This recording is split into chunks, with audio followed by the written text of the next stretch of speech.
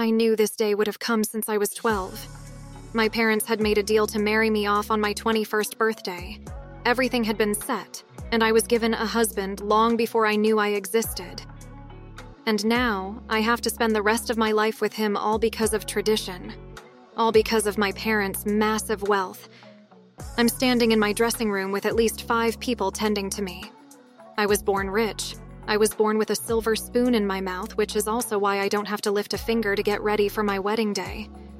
Everyone is excited. They are grinning and laughing and just happy. Everyone except for me. My freedom is gone. And I am never going to get it back. I am numb.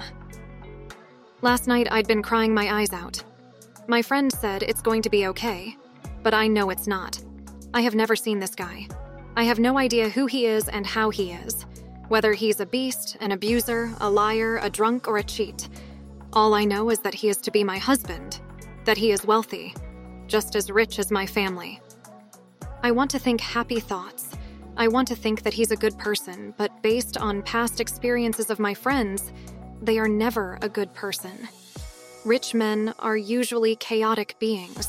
They are raised as animals. They have no manners and care for nothing. I should run away. I should leave this wretched place. But I can't. Where will I go, and how will I survive? I've been living off my parents since I was born. I know nothing of working for my bread, as they call it. The assistant my mom hired to get me ready for today's event snaps her fingers, bringing me back to the real world. Well? She asks. I peer at my reflection. I look beautiful. Had this day been a day where I was actually marrying the person I loved, then I would have had something to say. Sadly, I don't feel anything besides the weight of this goddamn dress. The assistant sighs. This wedding is going to be amazing. I stare at her, but I don't say anything. She can say that because she's getting paid for this. And she doesn't have to endure the future that is about to be cursed onto me. I'm trying my best not to cry because I'll smudge my mascara and my makeup. Mom would be pissed, and I hate it when she's mad. There's no more room for crying now. I have to accept what my life is. The woman snaps her fingers again, and her minions begin bustling around me, trying to get the last detail in. When they are finally finished, they stand in a line and stare at me as if I'm some doll in plastic ready to be opened and played with. Maybe I am the doll in plastic. In a few moments, my husband will unwrap me to do whatever he wants, and I can't do anything about it. I take a look at myself one last time in the mirror. One last time of the single me, the free me. Just 5 months ago, I'd been in college with 1 more year to go before I secured my accounting degree. I'd been going to parties and hanging out with my friends and having a grand time as how people my age are supposed to do. Now, I'm soon to be betrothed to a stranger, and I may never get to finish my degree, because my mother says that it's up to my husband. My mother enters the room and the place grows silent. She can be like that at times. People enable her. They make her feel important. And she rides on that shit. Mom stops beside me and then slowly encircles me. She has a thing for neatness. She doesn't like anything out of place. After a few minutes, she is satisfied and dismisses her staff. Beautiful, she says. Sergio is going to love you. Oh, right. It's all coming back to me. 2 nights ago, Mom and Dad had briefed me on my husband-to-be. Sergio Bonaparte is his name. He's 30 and already runs his father's oil company. He is a chemical engineer, but he's also his father's right-hand man, or whatever you call it. My mother takes my hand. She knows that I'm upset. She knows that I hate all of this. But she doesn't care. Well, if she does, she's not showing it. You and Sergio are going to have such beautiful babies. Hopefully, sooner than we think. She touches my cheek and winks. Now come. You can't let the groom wait all afternoon. She leads me into the hallway, and there stands my 6 bridesmaids and 3 flower girls. Family, of course. At least I got my best friend to be the maid of honor. Had it been up to my mom, she would have picked that too. Rebecca, my best friend, squeals when she sees me. Before she can hug me, Mom darts her arm out in front of us. I'm sorry, but do you want to ruin her makeup and dress? No hugging. Rebecca holds my hands from arm's length. B, you look gorgeous. My dress is layered like a Disney princess. It's a cold shoulder and kind of looks like the one Belle wears when she first dances with the Beast. Mom, with her extravagant self, has plastered rhinestones on every free space she could find. I'm literally a white disco ball. I give Rebecca a small smile and say thanks. Come, Bianca. It's time. Mom says. We head downstairs and stand behind the double doors to the chapel. The church is huge, ridiculously huge, and I'm positive there are at least 500 guests at my wedding.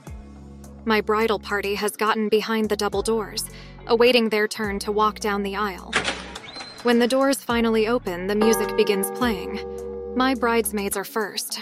I don't even know what happens next because everything turns into a blur. I am out of it. Only when I'm at the front of the altar I recognize myself. My father kisses me on the cheek over the veil and walks away. A veil that's supposed to signify my purity. I step forward and face my husband-to-be. He is breathtaking, handsome. Sergio is nothing like what I imagined. He's the exact opposite, and this frightens me. He looks like the kind of guy to have his pedicure done and his suits tailored.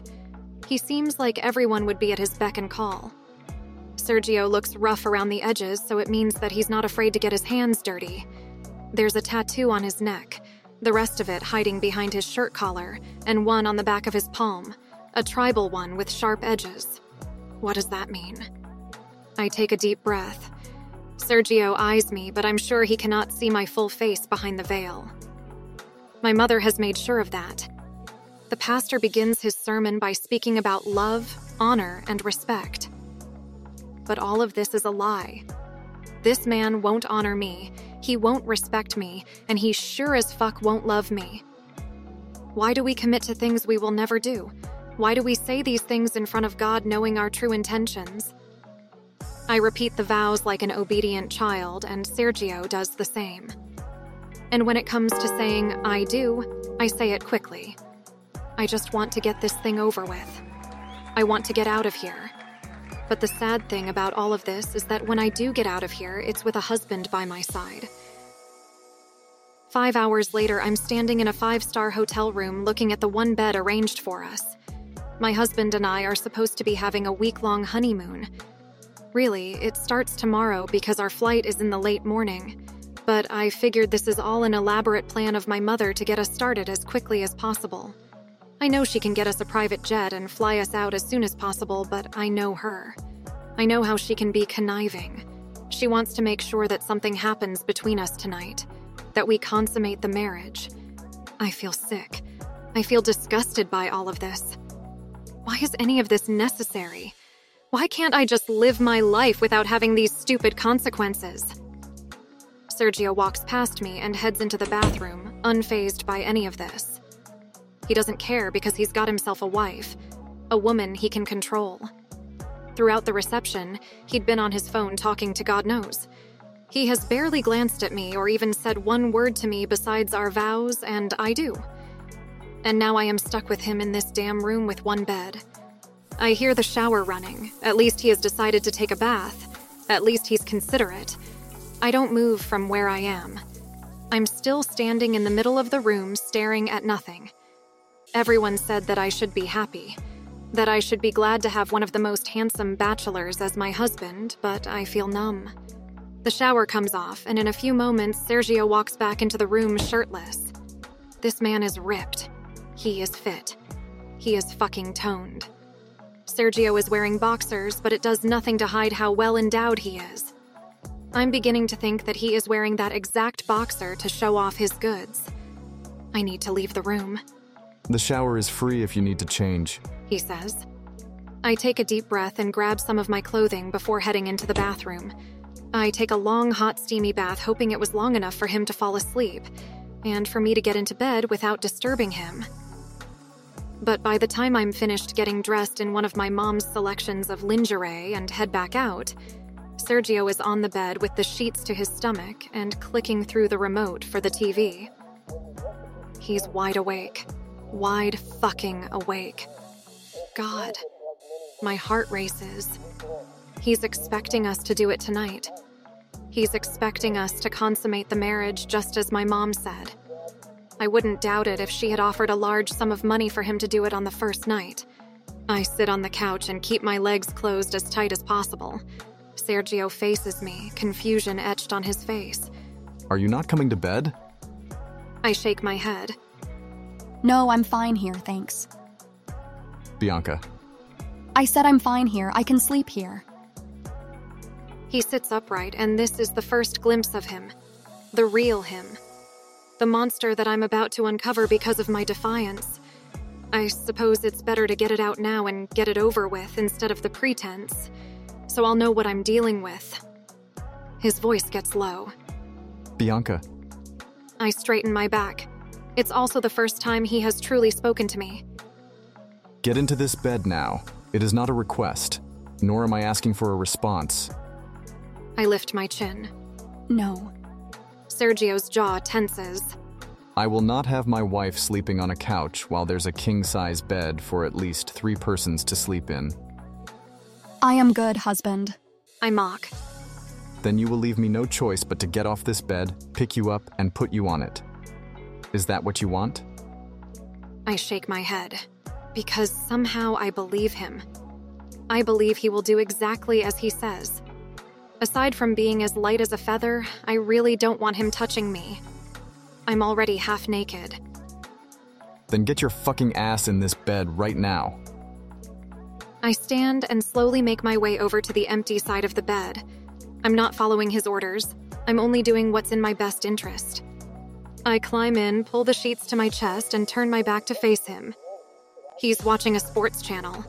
He's casually watching TV when all I can think of is how my life has been destroyed. How I have no freedom to be me despite being very rich. My family has taken my freedom and my dignity.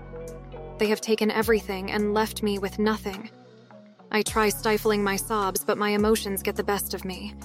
I can no longer go to school. I can't party. I can't have a social life. I bite into the pillow. I jump when a weight touches my arm. I don't wait to see what it is. I scamper off the bed and stand at the door. Sergio holds his hands up in surrender. I'm sorry, I thought I heard you crying. Don't touch me. I was only trying to see if you are okay. Why would you care? Why would I not?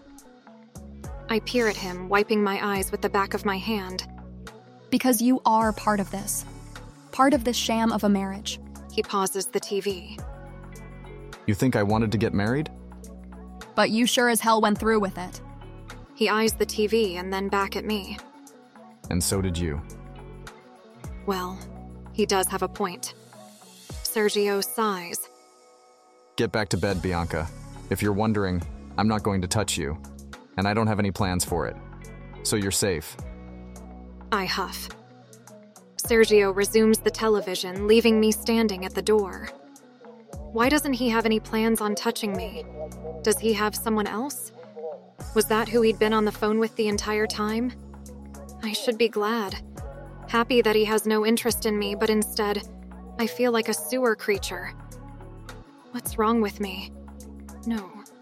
What's wrong with him?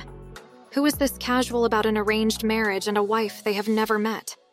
Who is okay with sleeping next to a stranger? I climb back in bed, adjusting the sheets. And my husband was right. He didn't have any plans on touching me. Because for the entire night, I slept like a fucking baby.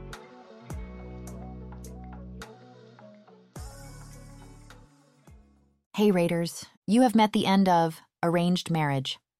Stay tuned for part 2. And if you haven't already, subscribe and share. And you can also help donate to this wonderful channel by buying me a coffee. See the link in the description. Thanks. Bye.